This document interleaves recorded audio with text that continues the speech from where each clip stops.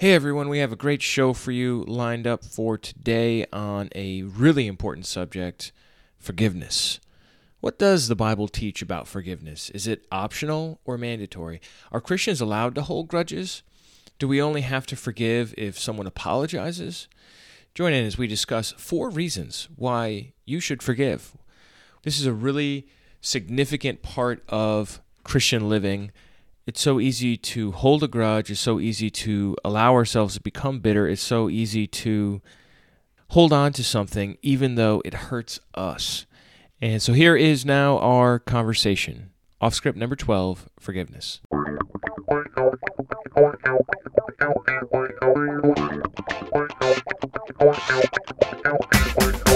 Welcome to Off Script, where we explore what the Bible's subversive wisdom has to say about today's most pressing issues. Hello and welcome to Off Script. I'm Sean here with Dan and Rose, and today we are talking about forgiveness and what the Christian view of forgiveness is, how the Bible addresses this subject, and how this works out in our own lives. To begin, I want to define the word forgive just from the New Testament briefly here. And it comes from the Greek word aphiemi, which is really fascinating because that word aphiemi really means dismiss. And it's even used of divorce in the sense of sending somebody away. As far as how we think of forgiveness, it means letting something go, and it really conjures up this idea of releasing a debt, that somebody owes you something and you're letting it go. Let me just lay out what I understand and see how you guys interpret it. What I understand about it is this is based on Mark 11:25. Jesus says, "Whenever you stand praying, forgive if you have anything against anyone, so that your Father also who is in heaven may forgive you your trespasses." And what I get from that is basically 2 things. One, it's a command. Jesus commands us to forgive. So regardless of how our emotions feel about a person or some sort of wrong that occurred to us, if we're being commanded to forgive, then it's possible to let that go or to cancel the debt. And then the other thing I notice here is how Jesus connects it to God forgiving us. That he says, forgive them so that your Father who is in heaven may forgive you your trespasses. And then he says it the opposite way in Matthew, where he says, if you don't forgive them, then your Father will not forgive you. And so forgiveness is extremely important. Not to say it's easy, but it's simple. It's letting something go or canceling a debt that somebody has, sending it away, basically. So what do you guys think about it? Well, Mark 11:25, it almost takes your own feelings and thoughts about whatever you need to forgive out of the equation, incentivizes you to forgive so that your Father in heaven may forgive you your trespasses. Another thing I drew from it is it says whenever you stand praying, it's a repeated action. It's supposed to occur often, whenever, well, not often, but as often as it's needed. Right. So I just looked up that word that you mentioned, Sean, that Greek word for forgiveness. Looked at it in Blue Letter Bible and all the instances of it, and amazing how often it appears in Acts, while the apostles are often being taken into custody and then released. That's the word for that, to release them, to really set them free. That puts a spin on forgiveness, a very strong spin on it, to think of like really releasing someone almost like you would a criminal. Yeah.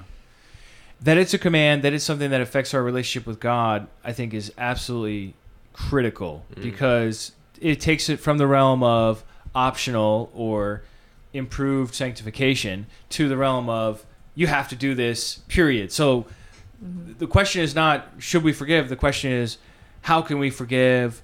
What does forgiving someone mean? Does that mean that you're reconciled to them? Does that mean that, for example, if I steal Rose's laptop, I'd be a fool. No, I'm just kidding. You're going to take it to an antique dealer or something? Rude. If I steal Rose's laptop and she says to me, Sean, if you don't pay me back my laptop, I'm going to turn you into the police, right? And then I come back and I return her laptop. I've made restitution. Or let's say I sold it on Craigslist for $5. I sold it on Craigslist, and I had a moment of weakness, or I needed money really bad. So, and then she caught me, and she says, "Well, Sean, I'm gonna turn you in, or our relationship is through, or whatever, until you pay me back whatever she thinks the laptop is worth." And so, let's say I pay her, and in that case, I've made restitution. So she's not really forgiving me. She's just insisting on justice in that case. Now, if she forgives me, she lets it go. You know what I mean? She cancels the debt. I owe it to her. She let it go. And then the other possibility, other than restitution or forgiveness, is vengeance. She could steal my laptop and drop it off the roof of the church onto the parking lot and spray paint on the ground. That's what you get, sucker. And that would be vengeance, where she has just wronged me in the same way that I wronged her, to teach me never to wrong her again. She's restored balance in the universe. Well, that's, I think, the most attractive option to any of us when we're wronged, right? Vengeance is just an opportunity for so much creativity, like the spray painting and everything. Yeah. But you bring up an interesting point. I mean, is forgiveness two-way? Does it have to involve both parties? I think ideally it should, in the best case scenario, but life is messy, and sometimes it doesn't, and sometimes it is one way. To forgive somebody who either doesn't want your forgiveness, or doesn't know that they wronged you, or doesn't agree that they wronged you, to forgive them anyway, even with those conditions present, you're not forgiving them necessarily for their sake. You're forgiving them for your sake, so you can move on and your heart can be pure with God. I think forgiveness is a component of reconciliation. And when there's been an injury, Sean steals my laptop, we both have basically a decision of how we're going to handle ourselves.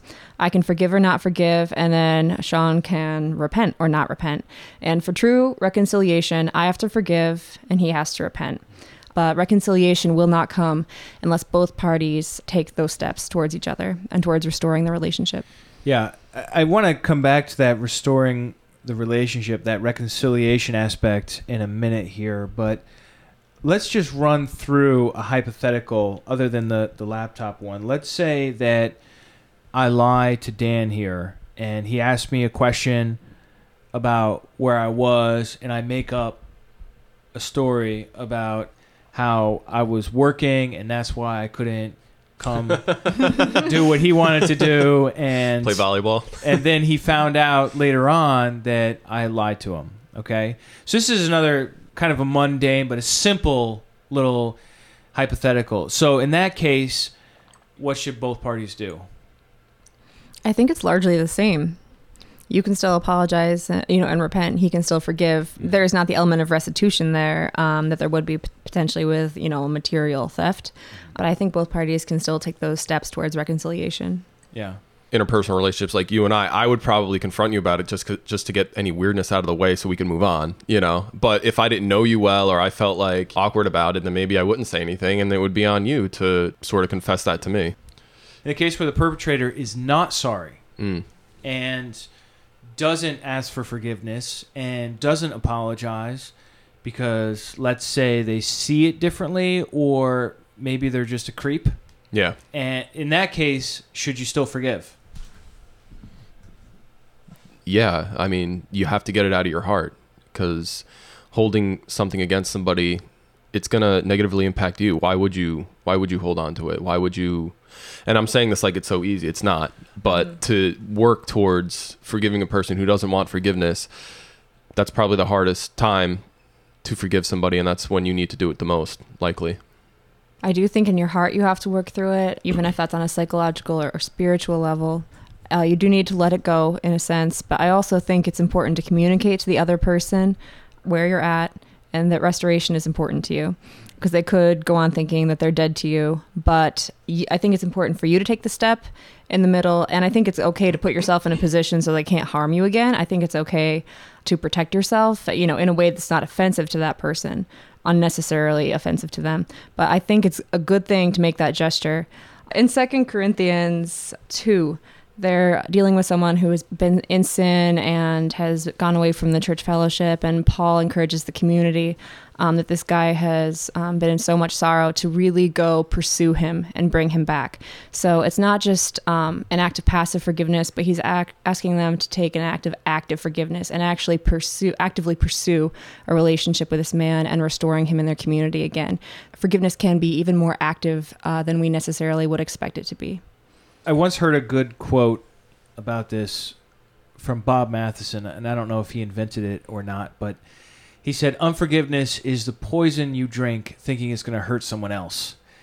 And the idea there is that we use it as a weapon to punish other people because we feel like if we let it go, it's equivalent to saying it's okay and it's not okay, or it's equivalent to saying what they did wasn't wrong.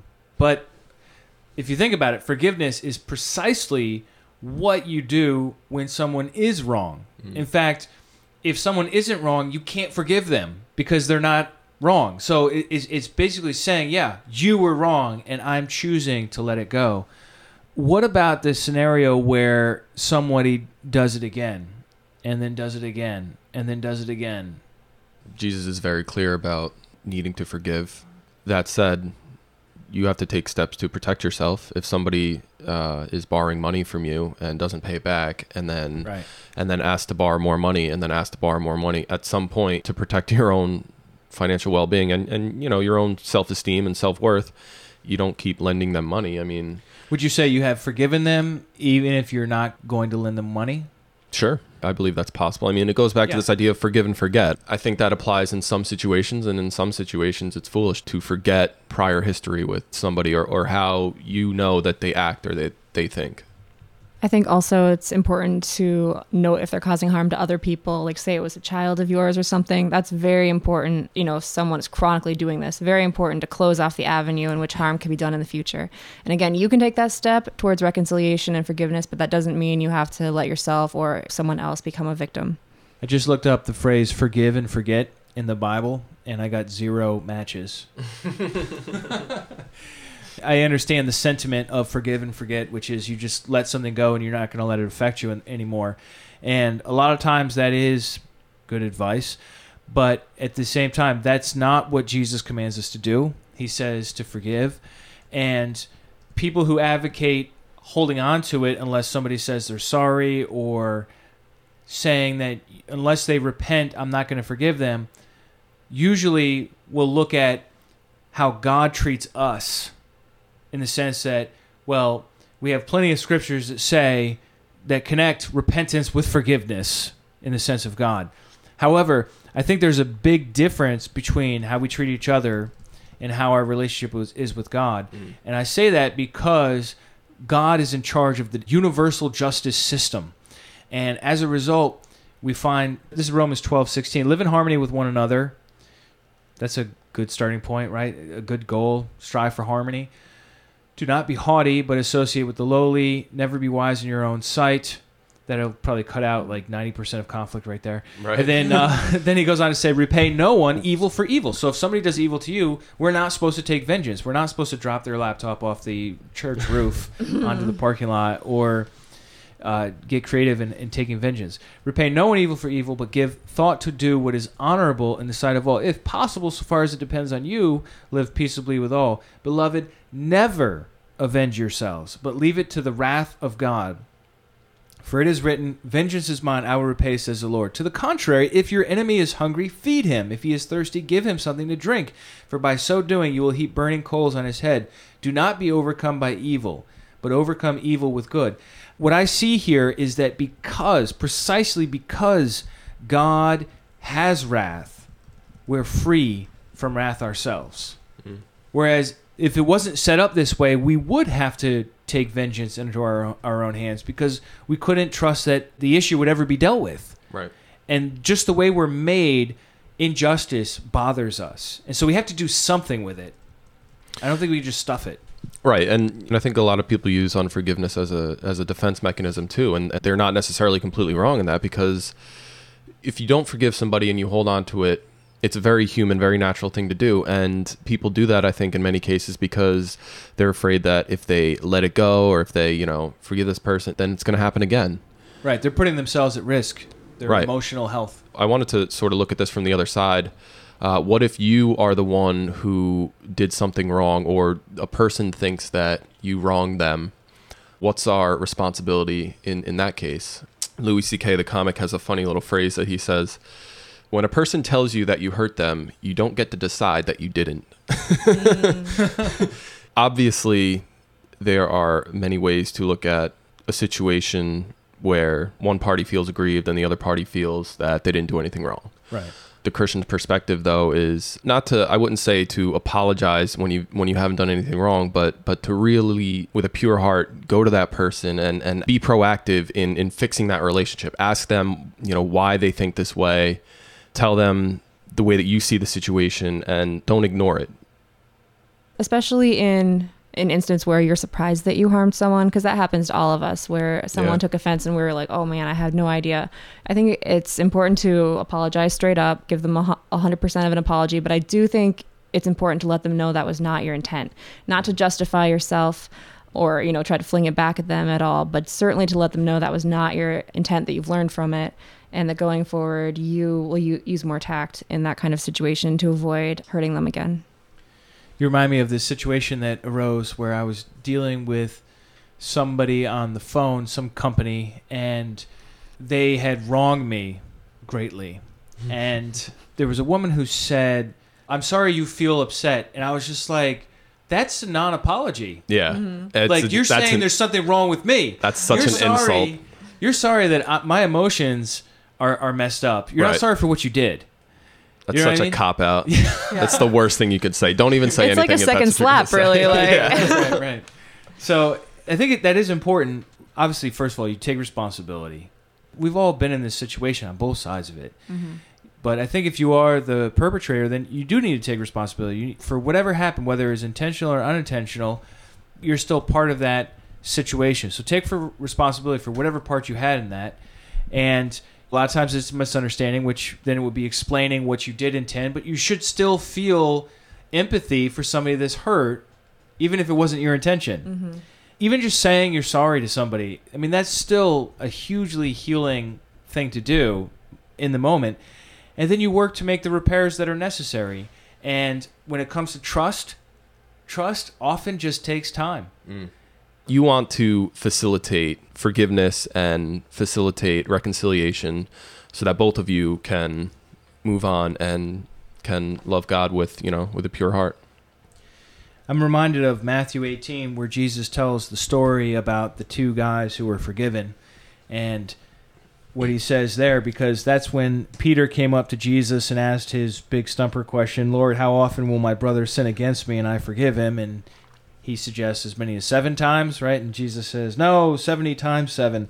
Then he tells a story about how there's this person, a king, who wants to settle accounts with his servants, and he begins to settle, and somebody gets brought before him who owes 10,000 talents, which is just basically millions of dollars, of some you could never repay.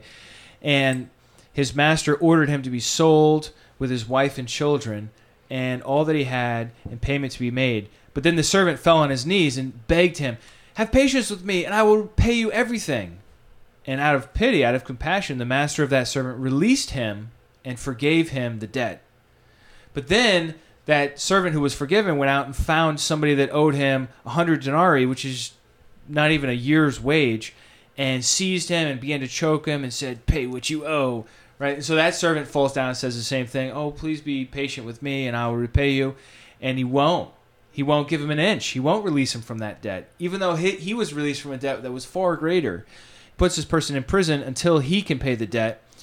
And then the other servants see what happened, and they're so upset and distressed by it that they go to the king in the first place and tell him what happened. And he grabs the servant and says, you wicked servant, I forgave you all that debt because you pleaded with me. And should you not have mercy on your fellow servant as I had mercy on you? And in anger, his master delivered him to jailers until he should pay all his debt. Then Jesus says, so also my heavenly Father will do to every one of you if you do not forgive your brother from your heart. And so this ties into Ephesians 4:32 as well, which says, be kind to one another, tenderhearted, forgiving one another as God in Christ forgave you. The basis for why we forgive others is because in Christ God has forgiven us, and what he's forgiven us is much greater than whatever anyone else can do to us, because he forgave us of all our sins when we had no moral ground to stand on. For us as believers, we look at this and we look at the magnitude of the atonement that was accomplished for us on the cross. Even though it is not easy to forgive when we are hurt, we have that enormous precedent that then enables us to go and give it forward. Yeah. And it's not like it didn't cost God anything to forgive us. It cost him dearly. It reminds me of the incident that happened back in 2006. A man named Charlie, who was a milk delivery driver, truck driver, walked into an Amish schoolhouse, and he walked in and he dismissed a whole bunch of the boys and the teacher and kept captive 10 of these schoolgirls. And as soon as the teacher was out of the room, of course, she called the police. So the police came within 9 minutes of that occurring, so that they surrounded the property. The end result of the story is that he ended up executing 5 of these girls, and some of the others I think were injured as well, basically shooting them in the head, and then he shot himself. And I mean, that's just such a horrifying nightmare of a tragedy. I mean, here's a guy who was part of this community. He wasn't Amish himself, but he did attack this Amish schoolhouse. What is so unusual about this incident is the Amish response. What happens is within hours of the shooting, the Amish began to practice forgiveness, a kind of instant forgiveness that totally stunned the outside world. The families who were affected in the Amish community in general, they decided to show forgiveness to the widow, this guy was married, and to his parents, who his father had been a policeman in that area as well. The mother of the perpetrator here, whose name is Terry Roberts, and her initial reaction, I mean, of course, she's totally shocked that her 32-year-old son has done this. She has not seen this coming at all. She concludes to herself that she's going to have to leave. I mean, there's no way she can stay in this town. The victim's family ended up going to her house and to the man's house, to the wife, and expressing forgiveness to them. In fact, when it came time for the funeral, they came, they brought food. There was even one father who had lost 2 daughters to the son, and they were one of the first ones to come. They attended the guy's funeral. I mean, it's just mind-boggling that you would do that. I mean, here's somebody that is a moral monster, that has murdered your children, and you go to his funeral, and they didn't go to the funeral to heckle or hold up signs saying death to all the American outsiders. I don't know what kind of an Amish hate speech would even look like. But, they came and they expressed genuine concern for this woman whose husband just did this horrible thing, for his children, for the mother, for the father. And that right there, I think a lot of people would say is emotionally unhealthy or somehow insane. But the deepness of this act is that this initiated a healing process for these people. I mean, you can't get your children back. Yeah. This guy is already dead anyhow. What it ended up doing was showing the world the beauty of radical forgiveness. And it really took the world by storm. I've just been digging into the story a little bit here, but a lot of people have questioned, well, what are his motives? And on the Wikipedia page, it mentions that he had left 4 suicide notes for his wife, and that the reason behind why he did this is that he contacted his wife while he was still in the schoolhouse before he killed anybody or killed himself, and said that he had molested 2 younger relatives about 20 years ago. That thought of how he had molested them was tormenting him, and that he felt like he was going to do it again. And I mean, you see what he did. He went to his schoolhouse, he dismissed the adults and the boys, and he kept the girls there. So, I mean, there was obviously something going on. I'm no psychologist, but it seems like what motivated this man was an inability for him to forgive himself for what he had done 20 years earlier. So that unforgiveness in him somehow festered into this insane act of grotesque violence, and that in any kind of normal circumstance would have then resulted in much more unforgiveness by many more people. And instead, because of this Christian ethic the Amish hold to their dying breath, they put an end to that evil. They were like Jesus on the cross there. I mean, maybe that's saying it too much, but they absorbed the evil and it stopped with them. It was just put an end to it. Right, because unforgiveness is viral. I mean, you can catch it and it can affect you. The mother of the gunman ended up getting involved with one of the girls that was seriously wounded, who she cares for now. Wow. And she participates in that recovery process. And then, again, this is not an internal Amish situation. These people are not Amish, and yet the Amish are treating them with this incredible forgiveness. And you also see that outside the Amish. In the Charleston church shooting, Dylan Roof went into a prayer meeting and killed 9 people. And at his bond hearing, the relatives of those slain, a lot of them told him that they forgive him.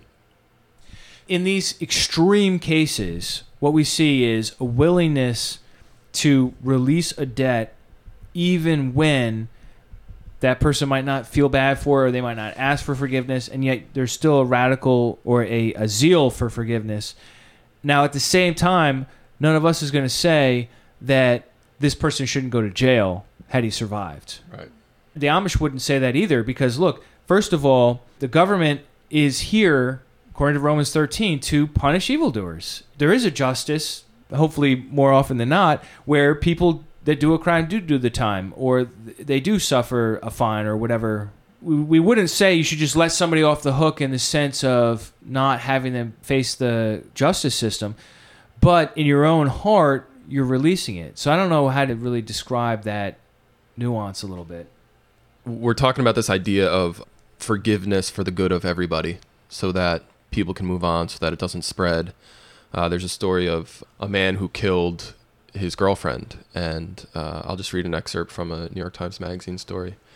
The man in the situation is Connor, and this is a true story. His girlfriend is named Anne. When Connor was booked, he was told to give the names of 5 people who would be permitted to visit him in jail, and he put Anne's mother, Kate, on the list. Connor says he doesn't know why he did so. I was in a state of shock, he said. But knowing she could visit put a burden on Kate. At first, she didn't want to see him at all, but that feeling turned to willingness and then to a need. This is Kate speaking. Before this happened, I loved Connor, she says. I knew that if I defined Connor by that one moment as a murderer, I was defining my daughter as a murder victim, and I could not allow that to happen. She asked her husband if he had a message for Connor. Tell him I love him, and I forgive him, he answered. Kate told the reporter, I wanted to be able to give him the same message. Connor owed us a debt he could never repay, and releasing him from that debt would release us from expecting that anything in this world could satisfy us. Excellent there. I mean, that's really exactly what we've been saying, isn't it? The whole idea of a debt being released. And here, in this case, you see that there is forgiveness first, preceding any kind of acknowledgement of guilt or sorrow or repentance by that person, because she has to forgive even to ever go visit. Because if she's there and she hasn't forgiven him, the emotions, the trauma, the rage would just be overwhelming. She could never do it, right? And so that's what we see with Jesus. That's what we see with Stephen. That's what we see as a legacy of Christians throughout time, especially in the persecutions, where they pray. And the Amish as well, they have a history going back 500 years here to the Anabaptists of the Radical Reformation. They pray for their torturers. They pray for those who are executing them, that God would forgive them, that God would not lay it to their charge. And let me tell you something, that is a much more beautiful way to die than with bitterness in your heart. Obviously, the best would be not to die at all from such injustice. But if you are going to face injustice, I think the Christian path of forgiveness is courageous. It's not weak. Oh, totally. Yeah. It takes more courage to forgive somebody in many cases than it does to hold on to. People love being aggrieved. I mean, we live in an age of outrage, and people love taking offense. People love to have, their axe to grind, and and we've all done it, I've certainly done it, like have conversations in your head, about why you're right, but to let that go, that takes work. First of all, it's a very courageous act. Who's that historian, Sean, that was actually critical of the Christians, but mentioned how they would love their enemies and pray for the people that persecuted them? I think you're talking about the Epistle of Diognetus here. Yes, that's the one. Which is from either the 2nd or the 3rd century, and I'll just read from it a little quotation. This is chapter 6. They live in their own countries, but only as non-residents. They participate in everything as citizens and endure everything as foreigners. Every foreign country is their fatherland. Every fatherland is foreign. They marry like everyone else and have children. This is talking about Christians. But they do not expose their offspring. They share their food, but not their wives. They are in the flesh, but they do not live according to the flesh. And he goes on, they are poor, yet they make many rich. They are in need of everything, yet they abound in everything. They are dishonored, yet they are glorified in their dishonor. They are slandered, yet they are vindicated. They are cursed, yet they bless. They are insulted, yet they offer respect. When they do good, they are punished as evildoers. When they are punished, they rejoice as though brought to life. By the Jews, they are assaulted as foreigners, and by the Greeks, they are persecuted. Yet those who hate them are unable to give a reason for their hostility. And so this is a testimony of how people thought about Christians in the early centuries of the movement, that we were those who forgave. We were those who return a blessing for a curse, those who still chose to honor those who were persecuting them, even if we couldn't go along with the system of the age that required idolatry and allegiance to Caesar. We still would respectfully suffer in those situations. And through that suffering, Christianity spread like wildfire among the masses as they saw how our people died, how our people clung to the faith in the face of incredible suffering and incredible torture and martyrdom. So this is part of the DNA of the body of Christ. It's part of the legacy of our people that goes back eons. Think about Joseph in Egypt. I mean, his brothers sold him into slavery, and he meets up with them years later and forgives them. They thought that he would execute them or something, Oh, yeah. In fact, when they had been living there for over a decade, their father died, Jacob. The brothers came to Joseph at that point and said, are you going to carry out your wishes on us now? Are you going to arrest us? Are you going to kill us? Because we're really nervous. One of the questions I would like to ask is, how do you work your mind around to forgiveness if you're in a situation where you've been wronged and you're arguing with yourself and you're like, I can't believe they said that to me. I should have said this. How dare they? Do they know who I am? And all the other kinds of ideas that go through your head. What do you do, practically speaking, to work your mind around to a place of releasing it, letting it go? I think it's important not to fake it, and I think it's important to take your time and process through natural emotions. And you're going to feel anger, and you're going to feel grief. And through this time, you do have to process it, and you do have to kind of reach a final conclusion in your mind after something happens. You have to make sure that your final conclusion is truth, and that it is not twisted around to make more of a villain out of the person than you really should. But you reach a final conclusion, and it's important that through that you're opening yourself up to God, basically allowing Him to help you reach the right conclusion. There comes a point when you have to stop dwelling on it. Throughout this, you shouldn't be dwelling solely on the offense. You should be looking up to God as well. But there comes a point where you have to close the box on it, and you have to 100% lean into God, because the healing comes in Him, all the goodness is in Him, everything desirable is in Him, and to be opening the box again, you are only going to hurt yourself. So there comes a point when you have to put the lid on, when you have dealt with it well, and when God has helped you through your grief, and then the time comes to open yourself up completely to God and seek the growth and the transformation that can come even as a result of the healing process. Yeah. I think I'd like to push back against what you just said a little bit. On the basis of this Amish example, I would say that they definitely did not have time to work through their anger and their sense of loss before they showed forgiveness or practiced forgiveness. You can begin the actions of forgiveness even before you are able to settle it in your own heart. Does that make sense? Or Yeah. Yeah, and I think those two ideas can coexist. I mean, yeah. Mm-hmm. It's not like, well, some of these I'm going to hold on to, and other ones I'm like, we're going to let it all go because Jesus commands to forgive, or else the Father's not going to forgive us. So that's going to happen. The question is like, well, how can I work my heart around to that? But while I'm working on that, in the meantime, I can make these folks dinner because they're suffering and they're going through something, and they probably are hungry right now. The actions of forgiveness, even if your heart doesn't feel 100% synced up, it pulls your heart along, and I think it helps you, end your grief and move on to healing. What the Amish did was a very public example of radical forgiveness, and it had an amazing impact. It was a great, we're talking about it now, 10 years later.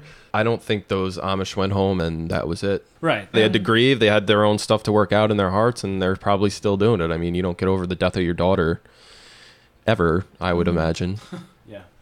Yes. So, and going back to what you said earlier, Sean, about the believers who are suffering then, and even in my own experience in grief and being wronged, people are looking at you, people in the Christian community and out of the Christian community, and they're mostly checking up to see how you're doing. It's a huge opportunity to suffer well and to glorify God. The Amish seized that opportunity in that instance, even when, I'm sure nobody expected them to show up and reach out in the way that they did. They seized that opportunity. You have a microphone in your hand when you're going through suffering like that, and people are watching you.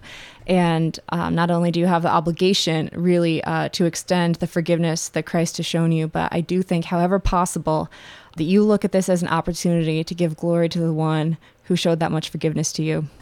That's fascinating. By going through suffering, it enfranchises you. It almost gives you credibility. Yeah. So that what you say, people take what you say more seriously than if you're not. And what I think is interesting too about the Amish example along the same lines is that the Amish are not a showy group of people. They could basically care less what the world thinks about them. I mean, as evidenced by their various fashion style and whatnot.